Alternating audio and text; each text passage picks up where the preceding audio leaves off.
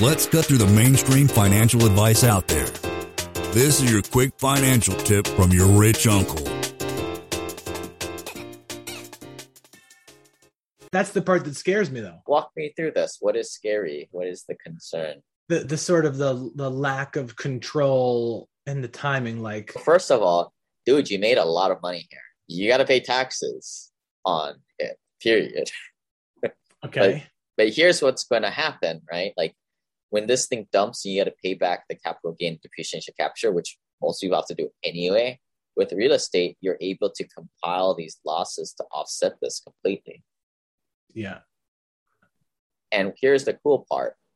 What are you going to do after this deal dumps out? You're probably going to go into more, but more with $150,000. And then this is going to be 75. Yeah. It just gets better. So what did I say? The sum, like, here's the total of passive activity losses that you're accumulating. What do we say, around 450 here? You know, in this year, maybe it drops down to 300, right? Because you had this happen. You know? Yeah. But because you're getting this big, you're jumping into the fun house again here, you're getting even more that you began with, in a way, because you're going into kind of two deals with this money. So this is the epiphany I think a lot of people get, that you're having possibly now, where you're like, oh, I never really come back to earth. It just keeps getting bigger and bigger and bigger. I can probably do this till I die, if they don't change the depreciation, tax laws. Of course, that's always a risk. But look what you did. You delayed all these taxes for at least several years. That's a lot better than what most people do. That's why your friends, even though they're doing notes, which I don't think is a great investment strategy for taxes, that's why they're at the golf course. Yeah. But so when and how does this end?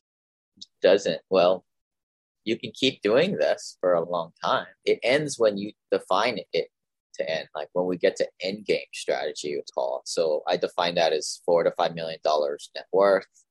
So you can just stop putting your money into value add real estate projects and just put it in the normal crap that everybody else does at 1 to 5%. That's one option. Got it.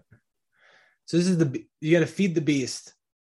But then I think that's the sort of, and I go out into chaos willingly like this. So this is why I'm here. This is exciting to me. But you see, this is that leap, right? I think this is the epiphany right here. This whole thing about you got to pay back the taxes, but hey, I redeployed that money and I got more passive losses to add to my passive.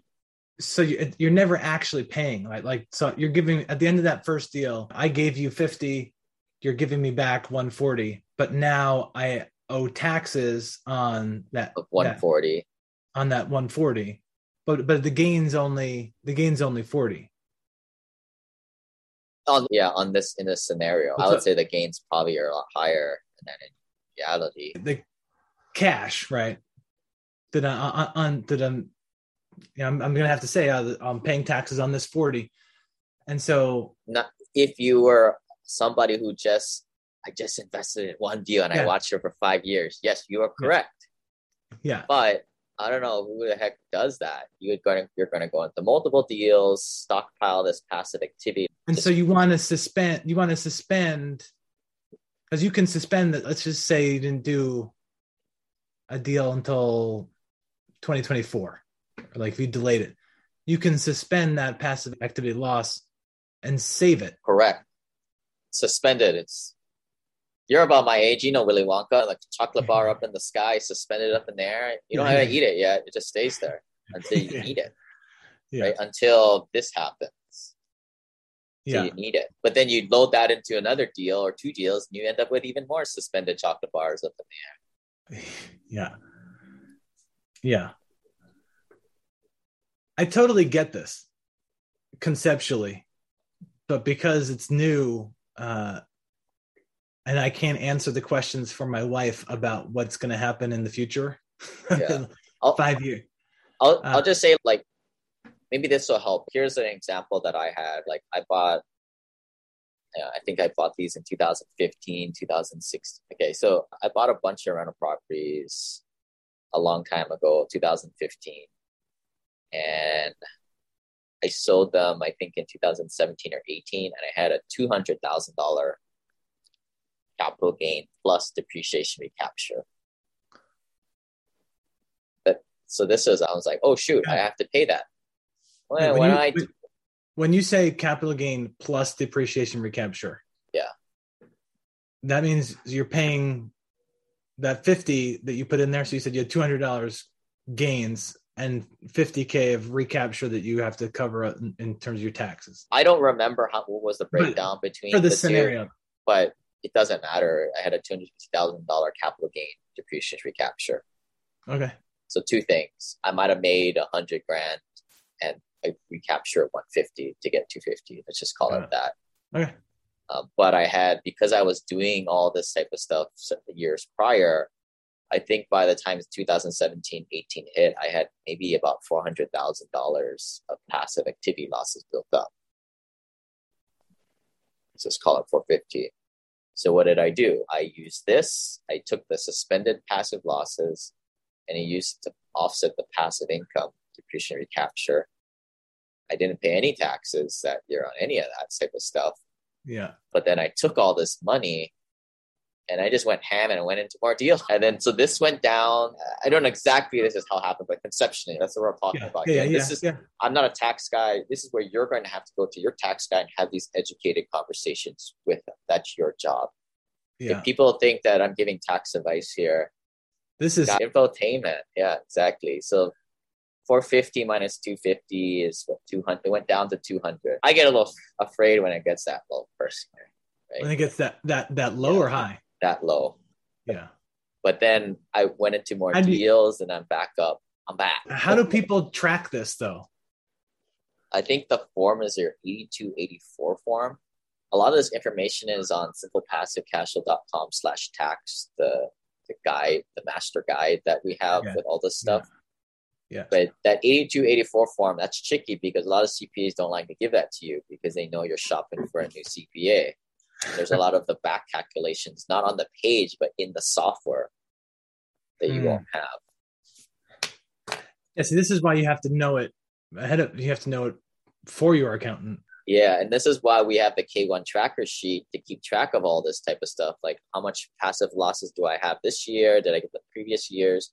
So you in your head can be plus or minus 20, 30% at least, and follow it and say, hey, Mr. CPA, where did you put this big $400,000 of passive losses that I think I should have? Yeah. You didn't burn it up, did you? Or maybe you should have. My CPA, he drives my income down to nothing, even though I maybe should keep some of this stuff for some of these deals to exit. But his argument was like, you're probably better off. You can make more money in the 2 years of not paying taxes on it. And we'll just worry about that day when it comes. You only live once. This is the contradiction with these two. This is like your relationship with the future in these formulas has to be so open because you're banking that you're going to have more cash to keep this game going, but it's not a game. You're going to have to pay taxes anyway. You're just delaying it a little bit. The worst case scenario, you got to pay your taxes. Yeah. But in theory, you could keep this going for a really, really, really, really long time. Yeah. And that's people will do land conservation easements, even though it's like a red flag type of thing. And a lot of people do it and it works. But even if it doesn't work and it gets audited, and it gets audited every time, but even if they say, no, this is totally negated, you don't get any of it, at least you didn't pay the taxes for that period of time. Yeah. And at least they wouldn't really, at least what my contacts told me is they're not going to lower the evaluation all the way down to zero and you get no benefit to it. Yeah. Yeah. At worst, it's a free loan until you have to pay it back. Yeah. It's not that hard. I think that's trying to demystify. There's a bunch of colors on a spreadsheet. You get it plus or minus 20% on each deal, and I think what's the hard thing is it's conceptual right now, but once you get into it, it gets a lot easier. You understand it. You're a smart guy. You'll figure this out. But the problem is most CPAs want to stay the heck away from this type of stuff because it's a guessing game. It's just like me in the engineering world. That's why it drove me crazy. I'm like, how tall is the retaining wall going to be? It's like, I don't know. It could be 5 miles tall. Dude, you've been doing this for so long. You should know. Is it going to be 12 feet or 14 feet, man? All you got to build a cost estimate. You know, Same thing here. Like these guys, in their defense, they don't do this stuff. You're that weird person and doing this type of stuff that likely they have no clue how to do this. They don't have any of that past experience. Is there a type of accountant or person that does specialize in this stuff? Just as not a lazy, maybe this comes off bad, but like typically the older ones, they're set in their ways. They have a lazy client base that are used to do it the way that CPA wants to do, which is the easy way. Yeah. And they're a placated audience. Yeah. Typically where you not want to go. And I would say 95% of the people that come through our doors, they got to change their CPA. Yeah, I had to shop around starting the business. I had to shop around to find somebody that wasn't like an IRS foot soldier that was just terrified of the tax laws that are supposed to work for me. Yeah. You know how it goes. Like, I mean, referrals is always the big thing here, but there's no word I'm missing out on that's, a real estate CPA. Yeah. Like, is that it's not a thing. Real estate's kind of pretty general. I think a lot of them will do it. It's just, what I would do is I would have conversations like this, and it's like you're playing Stump the Chump because you know what the answer is, but you're trying to see if they can logically have played intellectual jujitsu with you as you go through this. This is that's like an SNL skit called Stump the CPA Chump. Yeah. The good ones will be like, man, I'm like 3 years of retirement, Eric. Just leave me alone. Like. Lane is not a lawyer CPA, but the dude did quit his engineering job and now owns thousands of rental properties. Learn more about the secrets of the wealthy. Join our community at thewealthelevator.com/club. And if you're looking for a longer form podcast, also subscribe to the Wealth Elevator podcast.